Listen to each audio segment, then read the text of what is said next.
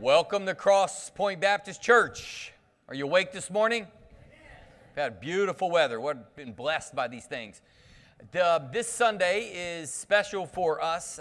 Throughout the month of September, we've been talking about Sunday school appreciation. Well, what does that mean? That means that over the last month, we've had cards out the back where somebody, a Sunday school teacher perhaps, that has meant something to you and impacted your life, maybe your child or grandchild's life, and you wanted to show appreciation. Many times we forget to do that.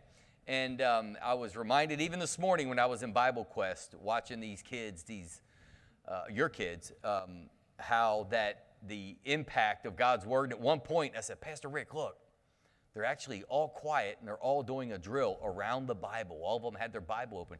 I'd never seen them so quiet and still. That's the first victory.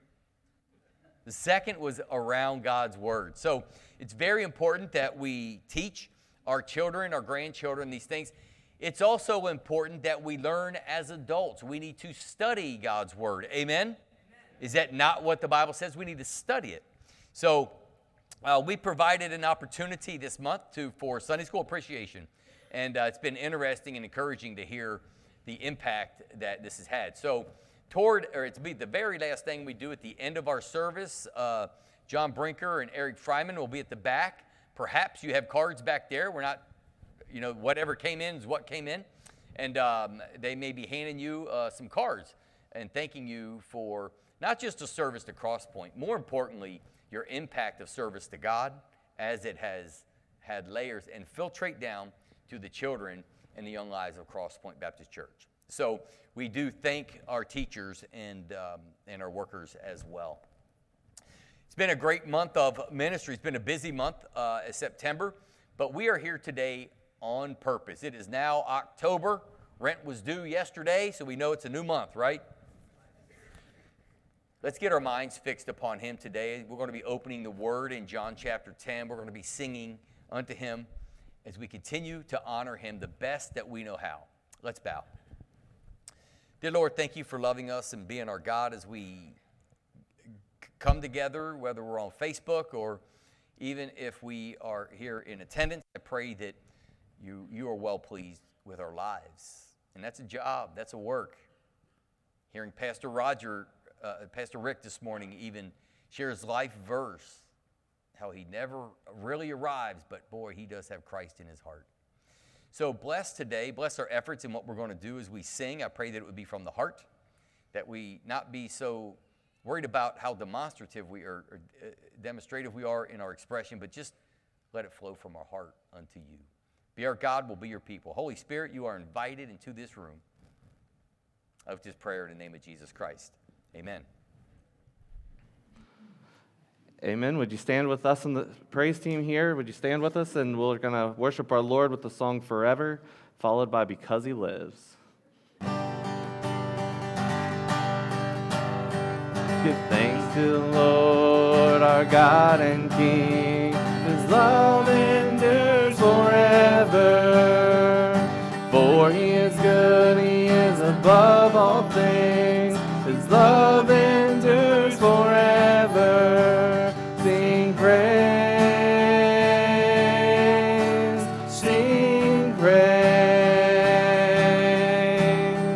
With a mighty hand and an outstretched arm, His love endures forever. For the life that's been reborn, His love endures forever. Sing praise.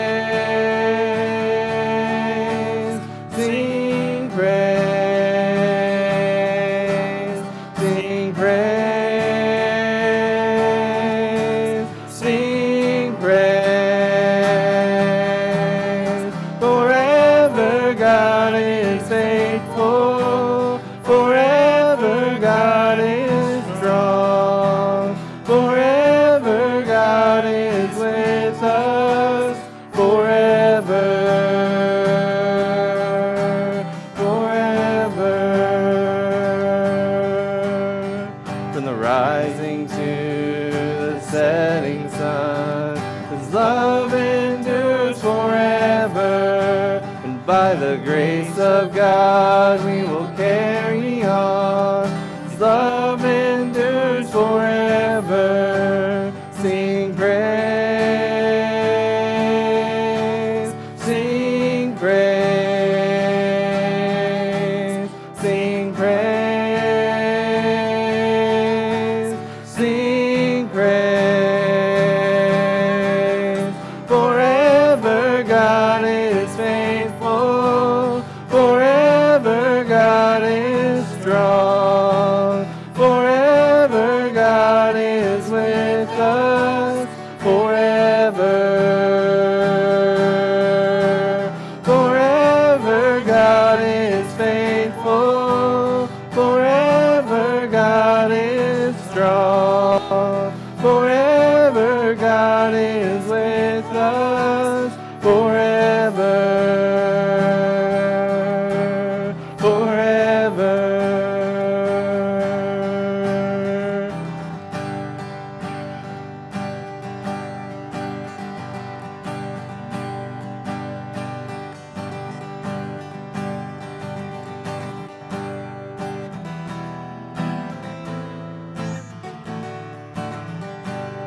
Because he lives. God sent his son. They call him Jesus. He came to love, heal and forgive. He bled and died to buy my pardon. An empty grave is there to prove my Savior lives.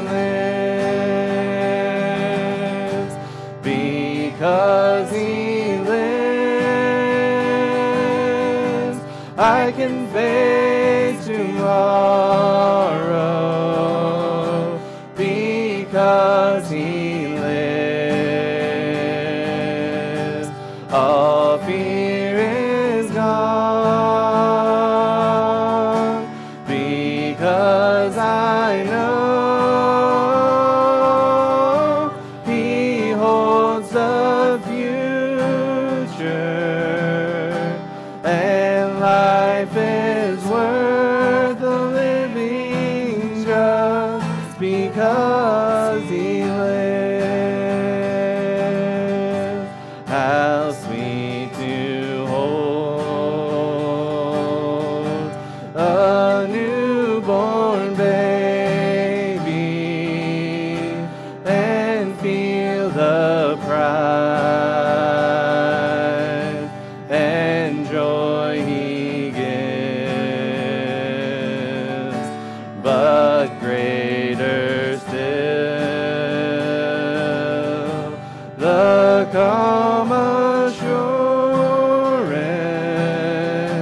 this child can face uncertain days because he lives. Because he lives, I can face tomorrow. Because he lives, all fear is gone. Because I know he holds the future,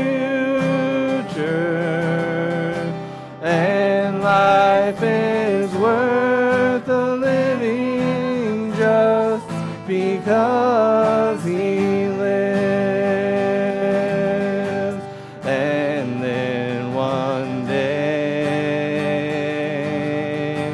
I'll cross the river, I'll fight life's fight,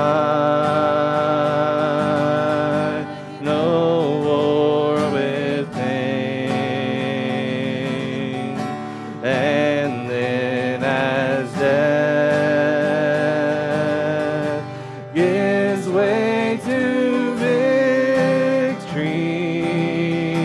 I'll see the lights of glory, and I'll know He lives.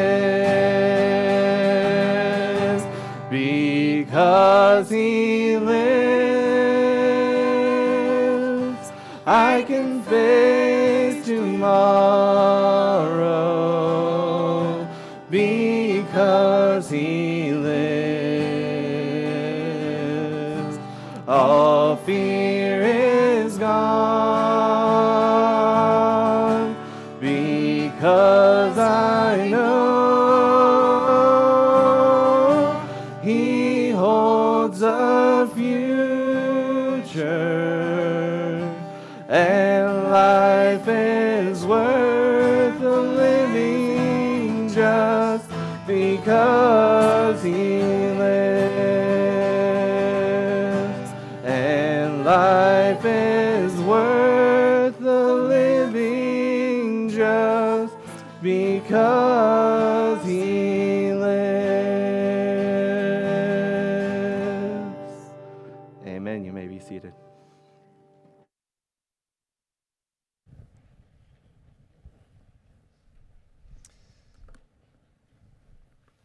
Beautiful singing this morning, very strong, at least from what I heard from behind my head, with familiar songs for us that have very special place in our heart. In fact, sometimes when I hear the first couple notes of that melody, I think of Bob McGee.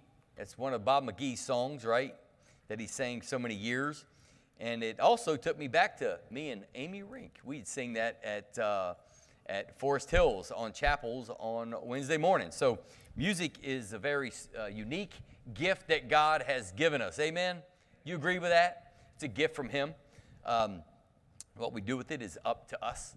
But we do want to take this time and turn our attention to God's Word. If you heard the lyrics of those two songs, they're very weighty. Talk about being reborn, and why are we reborn? Because He lives. These are very weighty truths that, if owned and applied, it transforms your life. It regenerates your life. Even more than transform, it regenerates. So Christ is in the middle of teaching these things. We're in John chapter 10 this morning.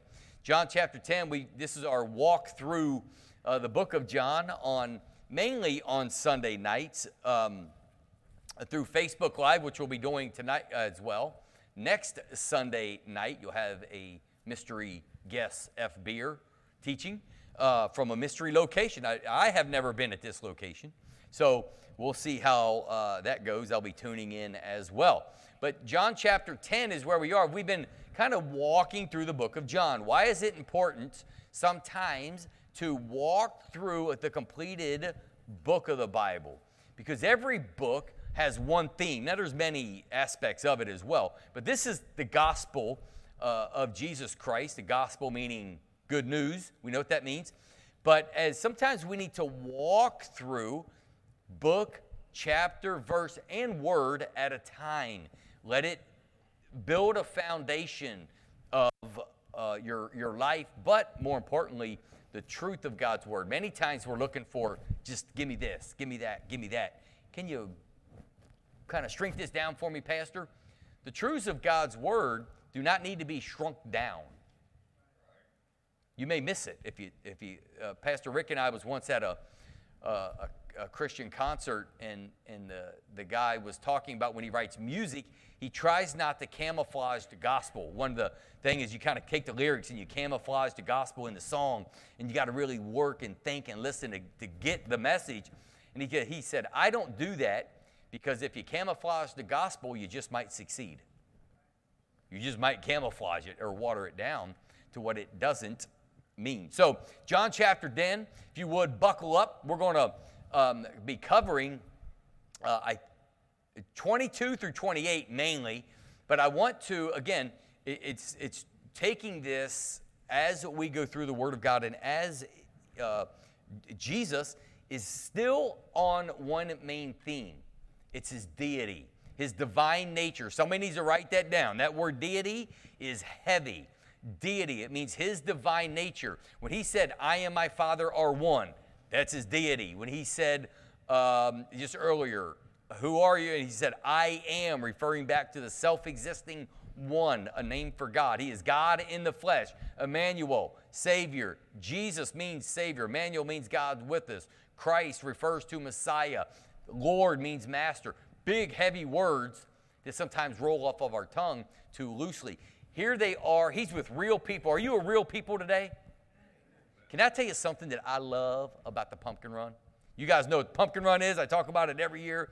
Car show, fairground, like 2,000 plus cars. I love it. I was there all day Friday. I plopped down in my chair, and I absolutely love it for several reasons. But another reason why I love the Pumpkin Run, you're in amongst just real people. Everyday Claremont County people. I almost said hillbillies there.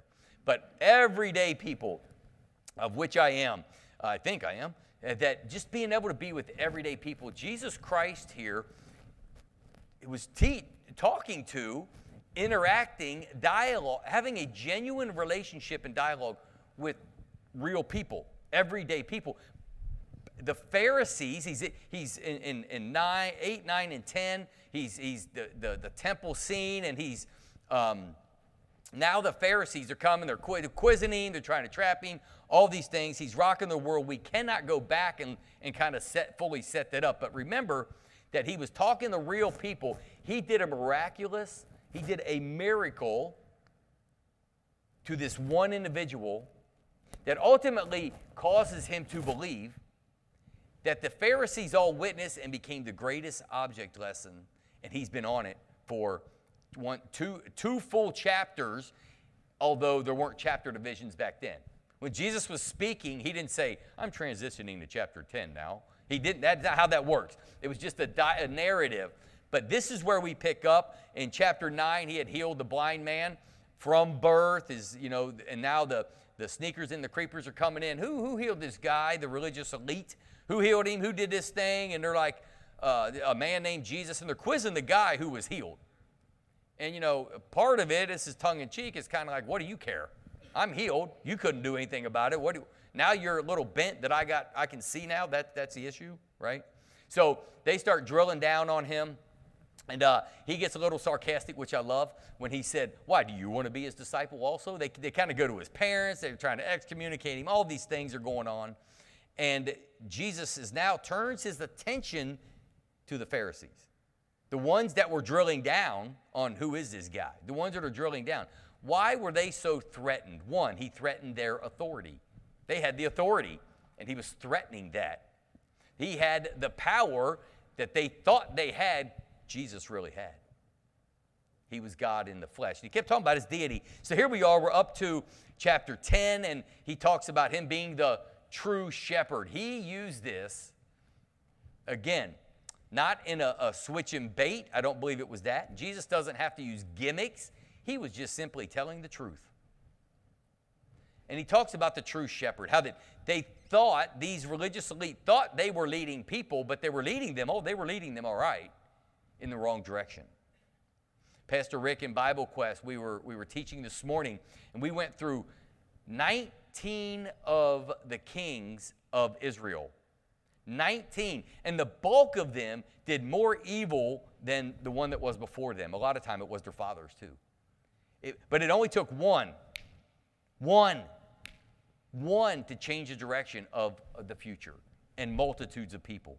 One good king, one righteous king that would follow the Lord. So that's what Jesus is sharing. In John chapter 10 now, he's talking about he's the true shepherd. He talks about him being the door. He's the good shepherd, and all these things are happening. We cannot go back. It is chock full of good stuff. But to set up verse 22, we need to make sure to cover verse 19 through 21. It helps us to understand a transition that happens, because scholars say something pretty significant happens in verse 22. So let's see what happens. If you're ready, give me a uh-huh. All right, there we go. Chapter 10, verse 19 says, therefore, there was a division amongst the Jews because of these sayings. Well, what did he said before all that to make it therefore? Jesus is the good shepherd. He talked about how these hirelings, that the shepherd is the one who did the protection. He was the true shepherd. But the hirelings which is what the Pharisees, he's referring to them. You're the hirelings. You're not going to lay down your life. You don't own the sheep. You're the manager. He owned the sheep. Therefore, there was a division among the Jews because of everything that he had said in verses 7. Well, we could go back further, but 7 through 18. And verse 20 says, and many of them said, he has a demon and he is mad. Why do you listen to him? Now let's just to recap. Let's recap. They're calling Christ, the religious elite are calling him a madman. Why are you listening to him? The recap is he just did he did something that only God can do. Only God could heal. And he's sharing truth that is piercing and making people get to the heart of their own hearts, the heart of the matter, and they're threatened. Jesus, the true shepherd to Israel, but it goes beyond that because he was a true shepherd to all. There was another area that they were just a little bit threatened about. Divisions amongst the Jews, Christ's entrance into the world, listen to this, into the world, his entrance into homes and perhaps your heart produces a sword rather than peace. Ouch. That's not a message you hear every day. Jesus is love, and he is. He's grace, and he wants to give you a life that's wonderful and beautiful. He can, and he does. But that's not what you need to be focused on. What you need to be focused on, not your life as much as what he offers, but the truth of his life and his death, his burial, resurrection of who he is. Remember when Jesus said, I don't think that I come to make everybody kumbaya and get happy. The very mention of his name can cause division in this world. Why is that? The gospel message by itself is offensive. Only when one receives and believes. Say receive. Say believe. How about let's do it again and act like you really mean it. Say receive. And believe. If you receive and believe him into your life as Savior and Lord, then you truly know the peace of God. Oh, come on, you did an amen right there. I have it in my notes. You're supposed to say amen right there. Oh, yeah, I'm going to start holding up a sign that says amen here. When you repent, when your life is given over to him, then you know the peace of God. Oh, by the way, that passes understanding. See what just happened there? But in this world, that message is not quickly received. So verse 20 it says, why are you listening to him? Verse 21, others said, these are not the words of one who has a demon. Can a demon open the eyes of a blind man? So they have a problem. People are starting to really consider who he is. Others, they just could not deny the works of the Lord. If his works are undeniable, then his words must be valid. You've heard that said from this pulpit a lot over the years. His works validate his word. That was the primary purpose of miracles that Christ did. So it's interesting how and when individuals believe and when others don't. And can we just openly just think this through for a moment? I'm not going to try to convince you one way or the other. But isn't it interesting how and when individuals believe when others don't? Isn't it just mind-boggling how people and teens or kids can grow up in a church and then walk away from it? In fact, deconstruct their Christianity to where they don't believe anything anymore. It's happening in droves. It is happening in Carl Kirby's whole ministry is pretty much on that very point. Reasons for Hope, look it up. Pastor Rick just sent something out recently about that very, very point. It's so mind-boggling to me how teens and kids can grow up in church and kind of walk away. But it's also as equally mind-boggling that the worst defiled person you can think of can hear that gospel message and be transformed and renewed. On paper, that doesn't make sense. Right, is it just me? It's amazing to me the work that God does. The Holy Spirit initiates a work in the soul. It's just a spiritual conundrum for me sometimes to really think about as we move through this life. But let's pick up our text of the day, verse 22, and we start moving forward. The religious elite, the ones who was looking for the Messiah were missing him. They were just missing him by a mile. The ones who weren't looking for him were the ones who seemed to be finding him. Verse 22, now it was the feast of dedication in Jerusalem, and it was winter. So one verse there, you may think, what's the significance of that? Believe it or not, that's a very significant verse. A little, there's a break in the narrative here. A time frame has elapsed between verse 21 and verse 22. How much time? We're not exactly certain, but a time frame has happened. Different, perhaps, group of people. A lot of things are different. But he is now in a different setting with not only Pharisees, but all people, but mainly Israel. Okay? How do we know? It was the Feast of Dedication. Is the Feast of Dedication. The Feast of Dedication is interesting. You're like, yeah, I've heard of that. You probably haven't. In the Old Testament, God commanded Israel to have several feasts throughout a year. You will have this one and this one and this one. This one, Feast of Dedication, isn't commanded to Israel from God. This is a whole different Feast of Dedication. In fact, if you were in on Wednesday nights when Andrew was finishing up the book of Daniel, it alludes back to the time frame of this. This feast was instituted when the temple was rededicated after being defiled by Antiochus Epiphanes, making sure, 165 BC. Jewel was there as an eyewitness. He knew all about that rededication. By the way, Jewel lost his Bibles. If anybody's seen a big, we found it. All right. Whew, I was worried. So this temple was being rebuilt, or was rebuilt. They made a dedication. So they did it every year. Now, is it wrong? Because God didn't decree that. Why would they? It's okay. It has a good meaning behind it. It's okay. But they were honoring that dedication from Epiphanes. And this is not a feast directed from God, but this is the only mention of this feast in the Bible. It's right here. All right? That's just free information. But there's something else interesting when it says it was winter. I read a whole big commentary on the significance because that helps you to see perhaps when it happened and when all this happened. I won't bore you with the meteorology of all that, but it does tell us somewhat more of a time frame. But verse 23, and Jesus walked in the temple in Solomon's porch. Well, that tells us something. It tells us where it took place. Different time frame, kind of still in the same place, however. So the feast, or in verse 23, we see that Jesus walked in the temple in Solomon's porch. Solomon's porch is mentioned in 3 times in the New Testament. 3 times.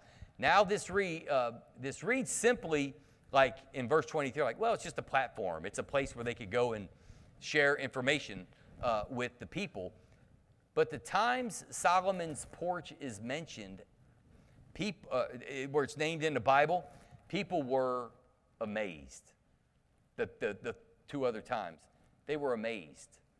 Acts chapter 3, verse 11. In fact, let's do that. Keep your finger there in John. We'll peruse these things. Acts chapter 3. Something ginormous happened. There was preaching on Solomon's porch where the lame man, I'll give you a moment to get there. Acts chapter 3, verse 11.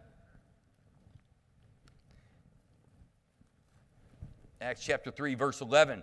It says, now as the lame man who was healed held on to Peter and John. Imagine that. This guy had a miraculous, through the apostolic gifts, had a miraculous thing happen and he wouldn't let go. He wouldn't let go of Peter and John in verse 11. All the people ran together to them in the porch, which is called Solomon's, which they were what? Greatly amazed. See it right there? Now, let's go to chapter 5, verse 12. Acts chapter 5, verse 12. Perhaps just a page over. Acts chapter 5, verse 12.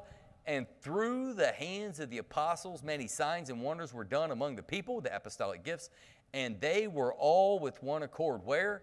In Solomon's porch. So with amazement and with these miraculous things, we see Solomon's porch mentioned. But in John chapter 10, the one other time Solomon's porch is really mentioned, that's not so much the case. They're not amazed. They were more amazed in the future at the apostolic gifts than they were amazed at the Savior who does these things right in their presence. Be careful not to want the benefits of God and not grab a hold of God. Be careful not to grab a hold of the benefits of being saved and not be saved. See what I'm doing here? Be careful not to look for the benefits of the Holy Spirit. I want the benefits of the Holy Spirit, but you don't have the Holy Spirit. When you are a genuine, your life's given over, you have, and the Father has you, the Father, the Son, and the Holy Spirit. Don't be sold. Churches are selling you on the benefits of the Father, Son, and the Holy Spirit. You need the Father, Son, and the Holy Spirit. Don't lose that one. Because at the end of the day, them benefits may or may not be there. But you know who promises to never leave? The Father, the Son, and the Holy Spirit.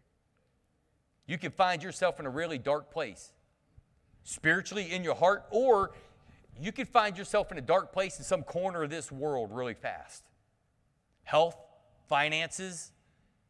You read the back of Revelation, we could all find ourselves in it's a dark place really quick. And if you're looking for but God, this is all the benefits that I was supposed to have. You can find yourself in a very solid, quiet place. You're going to need the Father, the Son, and the Holy Spirit. Here's some free food for thought. Some scholars say that back in John chapter 10, between verse 22 and 23, between these verses, some scholars say it's a transition between Christ's public ministry and his private ministry. Now, did he deal with people privately prior to chapter 10? Yes. In the future, will he deal with people in verse chapter 10 and 11 and so forth publicly? Yes. But the primary focus, it kind of seems like it was public ministry. Now he's turned into private ministry. And private mainly meaning between him and the Father. Death, burial, resurrection. Either way, that's just free food for thought. That was a freebie. Verse 24 says, Then the Jews surrounded him and said to him, How long do you keep us in doubt? If you are the Christ, plainly tell us. Man, I kind of like that verse on one end. I'm a plain talker. Just lay it out there. Say what you got to say. But when you really study what they're doing in verse 24 here, it had sinister motives there. Well, let's look at it. Time for plain talk, I agree. The question reveals their heart, though. Listen to the question again. Then the Jews surrounded him and said to him, pause. They surrounded him. Does that sound like a friendly, let's have a dialogue? That sounds a little bit more pressure-filled, intimidating, perhaps tyrannical feel to it. They surrounded him. How long do you keep us in doubt? If you are the Christ, plainly tell us. The question reveals their hearts. They weren't genuine seekers. What were they doing? They were gathering evidence to accuse him. Does that happen today? The answer is yes. It still happens today. It happens in your workplace. That's why we are sometimes very quiet, ashamed to let our light shine. Sometimes, can't I just live my life in my work area, maybe in my cubicle, in my little spot, and not let my light so shine? What's the big deal? God, we're good, right? Sometimes we cower to the pressure of what's around us. We understand that. I understand that.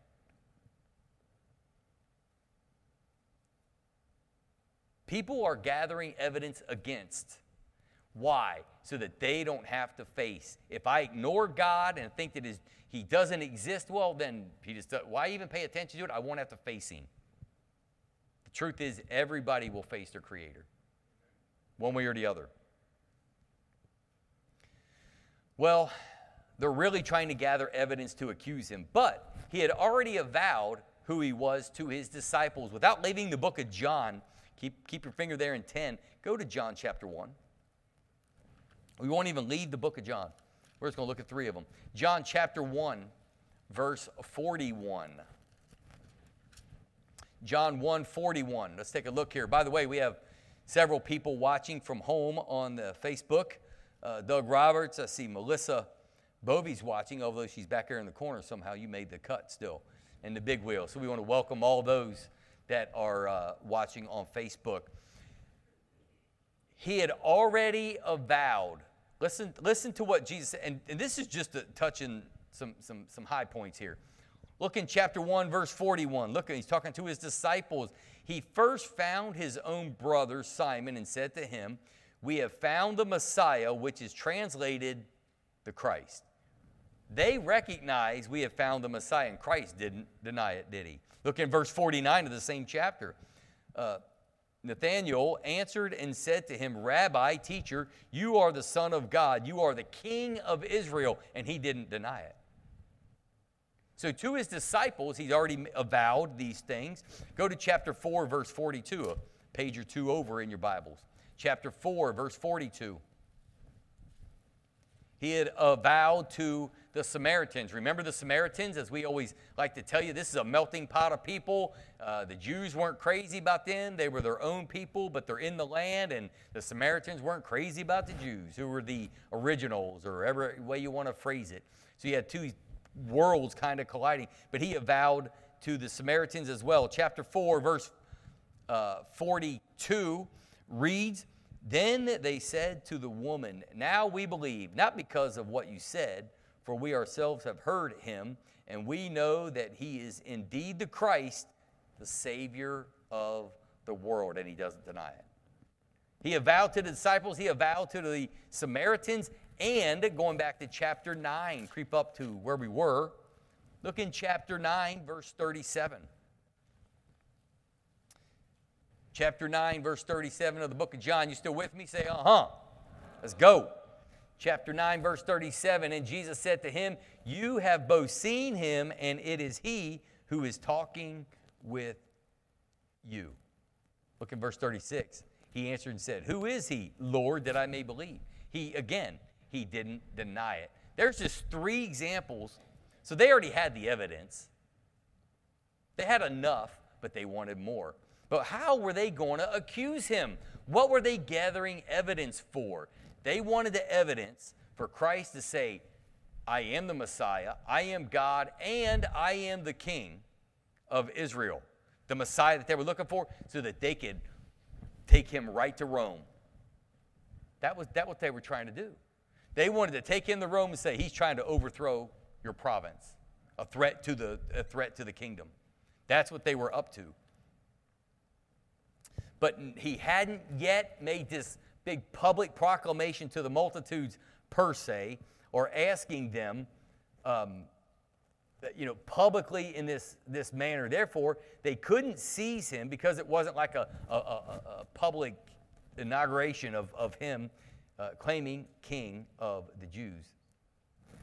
But the irony is they had read the scriptures and sought the Messiah, but there was no proclamation really would have been needed. What's all this mean? It means they're denying Christ, just like people do today. They're questioning. They're trying to gather evidence. Why? So that their lives aren't disrupted, but also so they don't have to face the creator of the universe. How long do you keep us in doubt? Is what they said in verse 24. In doubt of what? Your unbelief? They already didn't believe. Keeping us in doubt of what? Look at verse 25. Jesus answered them, I told you, and you do not believe. Period. The works that I do in my Father's name, they bear witness of me. And they had seen work after work after work. He had told them all throughout, and this is the one they were looking for.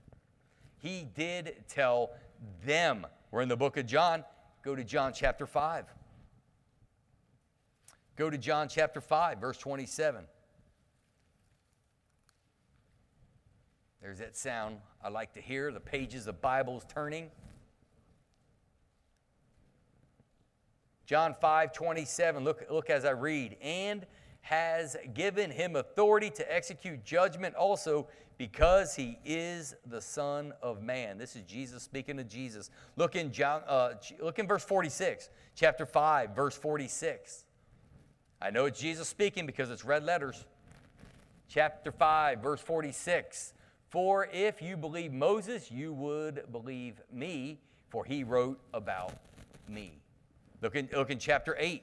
Go another page forward. Chapter 8 and verse 56. This is Jesus' own words.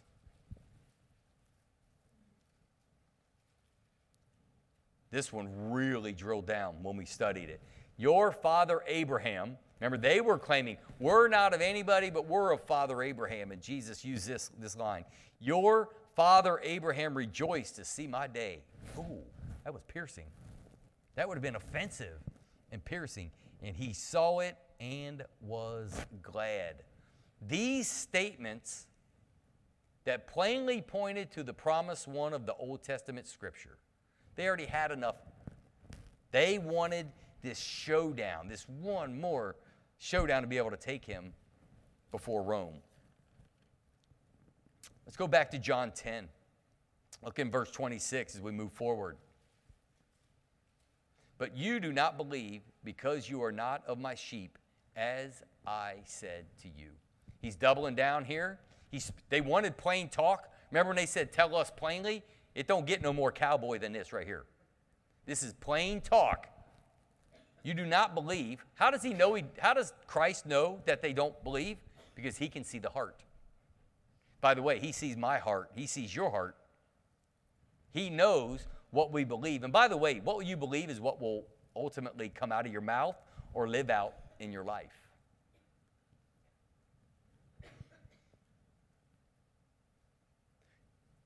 Verse 26 is really a reiteration. I don't want to belabor this. It was a reiteration of John chapter 10. Let your eyes peruse over to John chapter 10, really verses 7 through 18 that we went through verse by verse, line by line, sheep by sheep is kind of how we went through that as we talked about these things. But especially verse 16. 10:16 says, the other sheep I have which are not of this fold, which is really referring to the Gentiles, them also I must bring, and they will hear my voice, and there will be one flock and one shepherd. One. When you're in his fold, you become one. Verse 27 of John chapter 10, my sheep hear my voice, and I know them, and they follow me. True sheep of Christ never perish.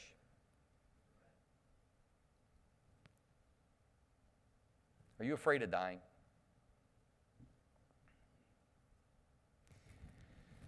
Don't answer that out loud. But this is a sobering moment.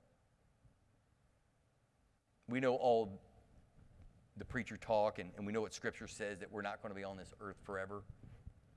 But the longer we live, perhaps the more we think about it. And we start looking back more than we look forward sometimes. That's an honest question I want to ask right now, and I really don't like asking it, but are you afraid of dying? Are you concerned about the moment you step off this earth?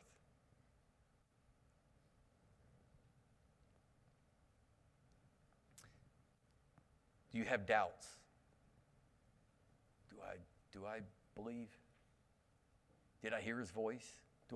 Am I following him? True sheep, the Bible says, hear his voice. His words are, you hear my voice. Hear the gospel, hear his voice. He knows them, and they know him. Do you know him today? Well, we can answer real quick.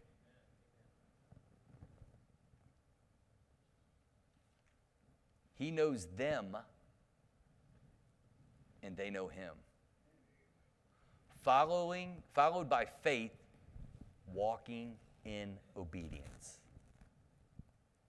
Here's a spiritual application point for you to think through. I don't have the perfect answer for this. It'd be a great round table. I wish we could do a big round table on this and let me ask the question and then shut up and listen to everybody else talk, but that's not my strong suit. What does walking in obedience look like to him? What's that look like? Isn't that a fun conversation to have as a believer, as a genuine, if you really want to know, what's it, because I think it kind of can look different for everybody, but at the same time, we know it's following his word. We know it's as he moves in our heart, it's being, but I'm just so curious of what that looks like and what you have seen it look like. It's a little bit subjective, but there is also an absolute truth in there as well. But I do want to warn you right now, the last verse we're going to look at is actually in verse 28. Here's the warning. If we had sirens and lights, I'll probably let them go off right now. Here it comes. Eternal security approaching. Here it comes. It's in verse 28. And I give them, remember my sheep that know me and they know my voice? Remember that line just one before. I give them eternal life and they shall never perish. Say never. Woo, never. Never. Never ever. Never perish. Neither shall anyone snatch them out of my Father's hand. Without going to any other scripture, let's look at verse 28. Eternal life means will last forever. The question is, when does it start? It starts at the moment of genuine belief and regeneration. That's when it starts. And it lasts forever. Eternal life. Never perish puts the responsibility on Christ, not the individual. How could he make such a bold statement? Look at verse 28. How can he say, I give them eternal life, boom, to eternity? It never ends. How could he say that if it was dependent on us? It's dependent on Christ, not the individual. By the way, thieves and robbers, look in verse 1, chapter 10, verse 1. Most surely I say to you, he who does not enter the sheepfold by the door, but climbs up another way, using a word picture, the same is a thief and a robber. So the thieves and the robbers, or the wolf. Look in verse 12. Continuing with the word picture of chapter 10, verse 12 of John, but a hireling or a manager who is not the shepherd, one who does not own the sheep, sees the wolf coming and leaves the sheep and flees, and the wolf snatches the sheep and scatters them. All these pictures, robbers, thieves, and the wolves, are pictures of his protection. He does this word picture of the sheep. He's saying, see, this is what the other people do. This is what the other religiosity, this is what the other, fill in the blank, but this is what the true Savior does. No robbers, no thieves, no wolves. It ain't going to happen. That's a promise that he's given. What a word picture for them of this day. Eternal life is also quality of life. It's quality of life. I remember one time I was in the early 90s. I'm walking in my faith. I'm trying to, still trying to figure it out. But I'm learning, and I'm learning these doctrines, and I believe them. And we were at lunchtime where I worked at. We go out and play basketball. And this one guy, he was from a whole different church, a whole different everything. And we got to talking, and somehow this topic came up. Don't ask me how. Probably because I was schooling him, and he needed to distract me. I don't know. But Lauren Blizzard, you just rolled your eyes at my basketball skills. She gave me an eye roll. It was awesome. We're playing one-on-one now. So, but he, we got in this conversation, and he was a whole different thing. And he's like, you believe in that? Do you really? He's a big dude, too. You really believe in that? And I'm going, yeah, I really do. It's what the Bible says. He goes, well, then cuss right now. Cuss right now. If you're not going to go to hell, then cuss right now.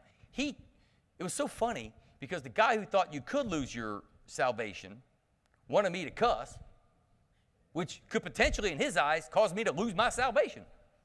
He wasn't on my side. He wanted me to lose. But the guy who was eternally secure wouldn't cuss because I was winning the basketball game. No, I wouldn't cuss when I could have. Isn't that crazy? That's a real story. That really happened. I kind of walked away from that going, I kind of won. I don't know if I won the game or not, but I won the deal. Eternal security is also quality of life. Man, there's a lot of talk about quality of life, right? We talk about that a lot. What's that look like and as we move from day to day? What a promise that motivates the believer for the day. Listen to that. There's so many things we put upon ourselves, and listen, we're a messed up people enough. But here's a promise that we can latch onto. No sheep of his will spend a moment in hell. Not one. Let's read verse 28 again.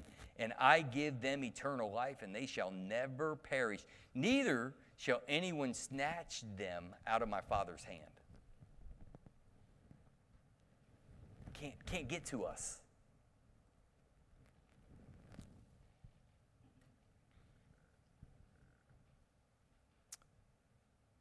How do we not live for him just out of pure love?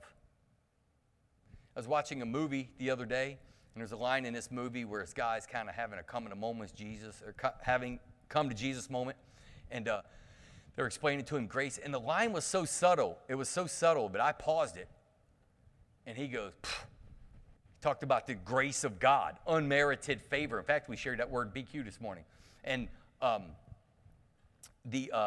so the word grace in this movie, the guy mentioned grace, like his grace. What am I supposed to do with that? I paused it, replayed it. His grace. What am I supposed to do with that? And I pondered that. I sat there and think about that. I'm going, what do you do with that? You know what you do? You smile and live your life as unto him. What do you do with his mercy and his grace? By the way, his mercy, the word mercy is defined as not getting what we deserve. That's not getting what we deserve, hell. We deserve that separation. His mercy, coupled with his grace, how do we get to live?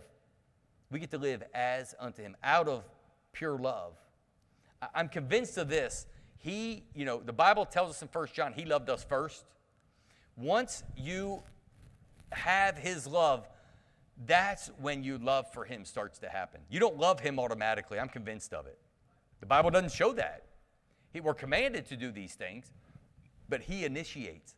He initiates all these things. The Holy Spirit initiates salvation. His love initiates our love for him. That's how we're to live in light of his grace. Also, eternal security does not lead to careless, reckless, sinful living. It doesn't. I didn't realize it at the time, but why didn't I cuss when I could have, according to this guy? I didn't want to live reckless before him, without thinking about it.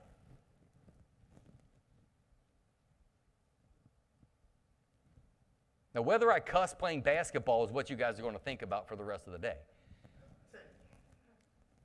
If it was golf, that'd be a different story. But how does he deal with us now? He deals with you as a child. Romans chapter 12, he deals with us as a perfect child. 3 through 11. Let me wrap this morning up today. I hope this has been encouraging. I learned this line from a college Sunday school teacher years ago.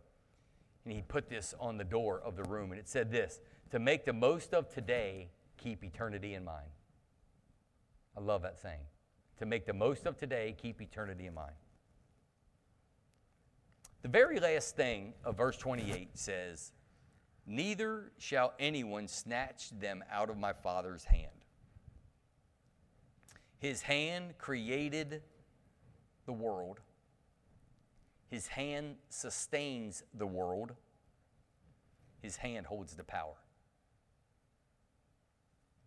It's interesting as scientists, and you hear these things hit the news and all this that's going on, and they think maybe we've lost an hour or two off of our clock and calendar, and all that's out of whack. And I just kind of laugh at that stuff because science is a moving target to me, but God is there. He's immutable, is the word. He holds all the power. You're like, yeah, but that's God. What about Jesus? All authority has been given to me, is what the scripture says. He's the creator. And by the way, was Jesus at creation? Colossians says, yes, he was. Definitely, absolutely, he was there. Chapter something. His hand created and sustains the world. He has the power. Did you hear his voice? You're following him?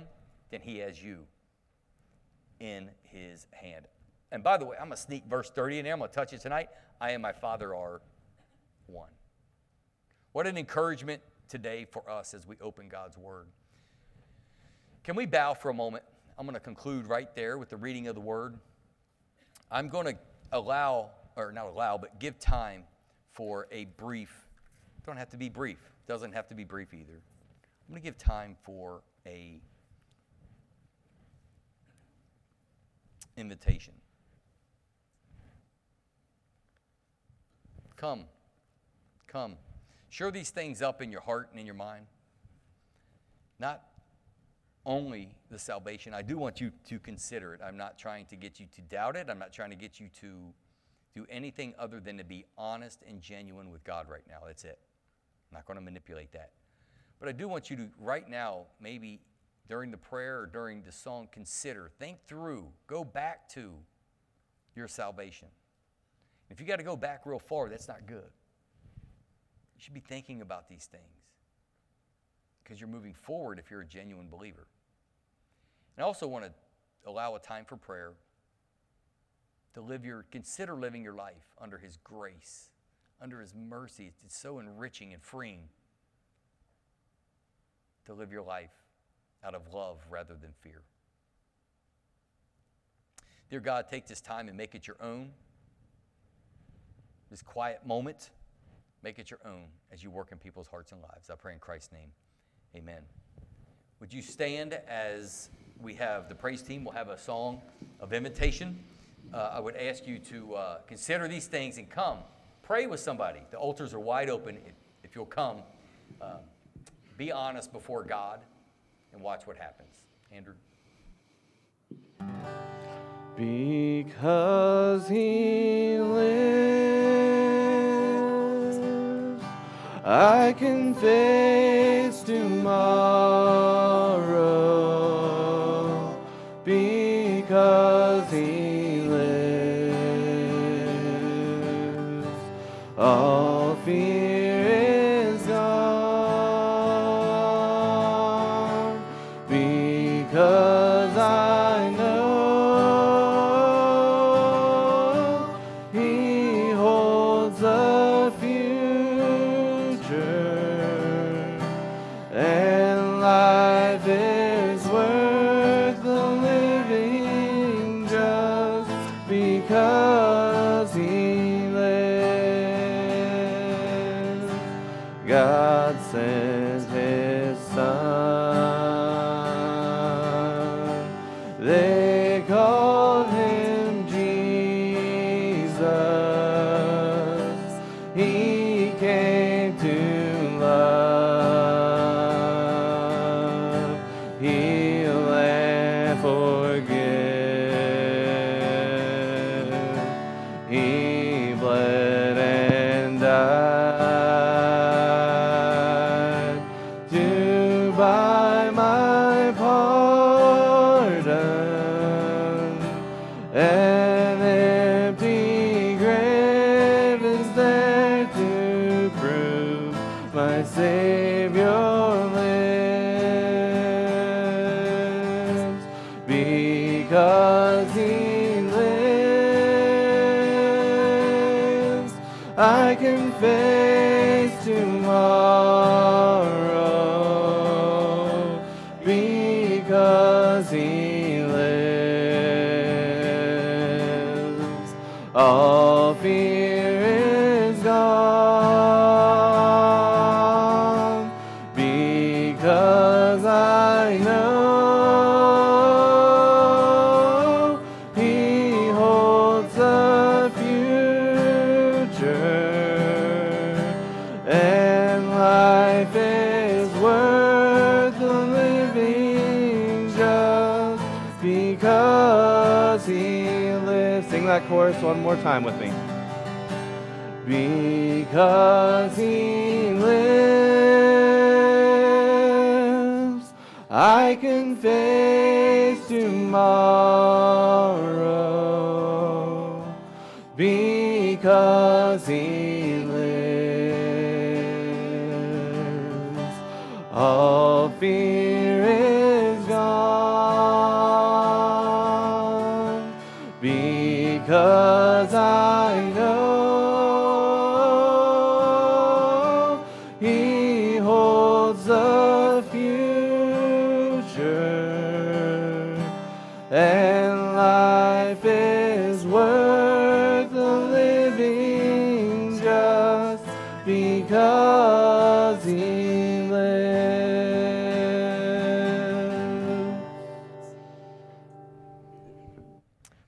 I would ask if you would to be seated for just a moment. As I was up here singing, I thought how great we all had harmony and melody. We sounded good, and then I realized my microphone was off, so it had nothing to do with me. Imagine that. They sounded great this morning. You know, this again today is the culmination of our Sunday school appreciation. As we had this idea a while ago, we're thinking about how to wrap our mind around it. What do you do? How do you do it? And we just knew that it was right to do. And some things don't always come off as you envision them, and you just do it anyways. And there's been people of our church, you've heard Brad, Pastor Roger share over the last couple weeks, just people that have impacted them as well. We've asked our Bible Quest kids to come out to be a part of this as well. And we, so hopefully you did not serve the Lord for all these decades, perhaps, or even just recently for the acclimates, for the pat on the back. That's not why. If you go in the ministry for that, you will fail quickly. You're missing it. You're going to miss it. But over the years, we've had people kind of share and do these things. And here, as of late, Pastor Rick, this is actually his idea. He said, Pastor, man, I'd really like to show a special honor for Rosa Moore. So Rosa Moore, today we want to take this time and say thank you for we don't know how long you've actually been serving at Cross Point Baptist Church. We have no idea. We know it's decades. That's all we know. But Rosa, as Pastor Rick and I was talking, has really been in all children's ministry. We're talking about how to honor, what to do, and all these things. And, this is Pastor Rick's words. Her ministry is her faithfulness. Amen. What's that mean? What do we mean by that?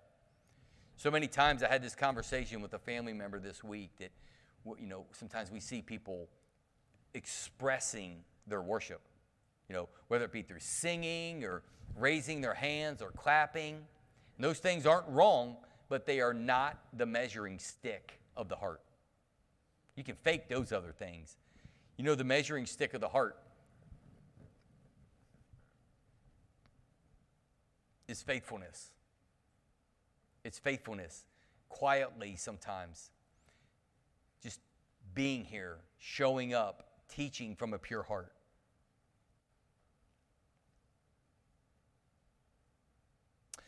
It's not about the notoriety that is the real sign of worship. It's the faithfulness to the work. So thank you, Rosa Moore, for just years of being faithfully, and this is the word that we use here, at your post for your God. As she's had many opportunities and reasons to step out. I don't know if you had noticed this, but a couple years ago, she decided to practice her acrobatics down a flight of stairs. That didn't, the approach was good. The tumbling was good, but the landing not so much. We did not stick the landing. And it was very hard on her body. Very, if you remember, very hard. It was hopeless at one point, if not for the prayers of our church. So as Pastor Rick and I was talking, we're like, how did, and if you know Rosa at all, she's not an upfront kind of person.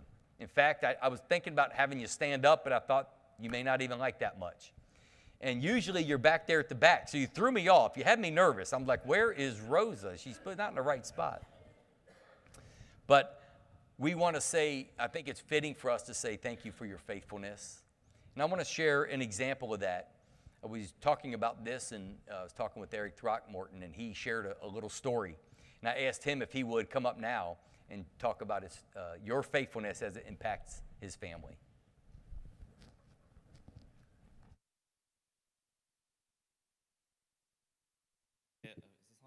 Say a few words on behalf of Easton. So Miss Rosa is very special to Easton. He absolutely loves you. He will tell you today, if you ask him, that Miss Rosa is his favorite. So as a parent, that's special to me because I know as he transitioned from nursery to the big kid class, he could always count on you to be there. You always had a smile on your face. So thank you as a parent. You made it special for us. You're very special to Easton and my kids and all the kids here. So thank you. You want to tell her thank you? No. He says thank you.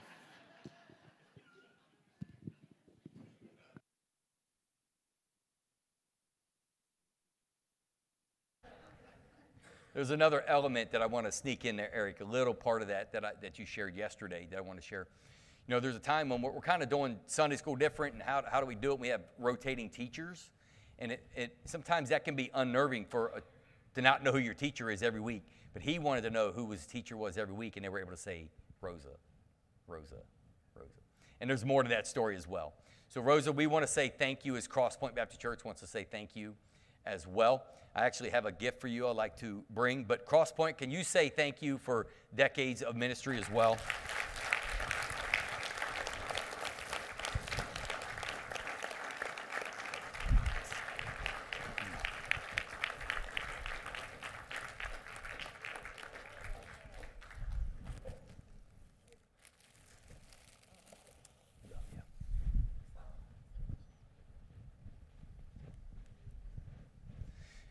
Again, make sure that you take the time to show some love to Rosa and the Moore family, all for being here. And also, again, John and Greg. John, get back at your post. Deacon John and Greg. How about John and Eric? Let's do that. John and Eric. Sorry, I got ahead of myself. They may or may not have cards for you. Again, these are what we did for each other. So if they stop you, they're not going to steal your money. They have something to give you, actually. All right. So again, tonight we have Facebook Live. We'll be firing up, and then we will be announcing our Lord's Supper. We want to reschedule it for October. So sometime in October, we will be having our Lord's Supper. All right, church, you are dismissed.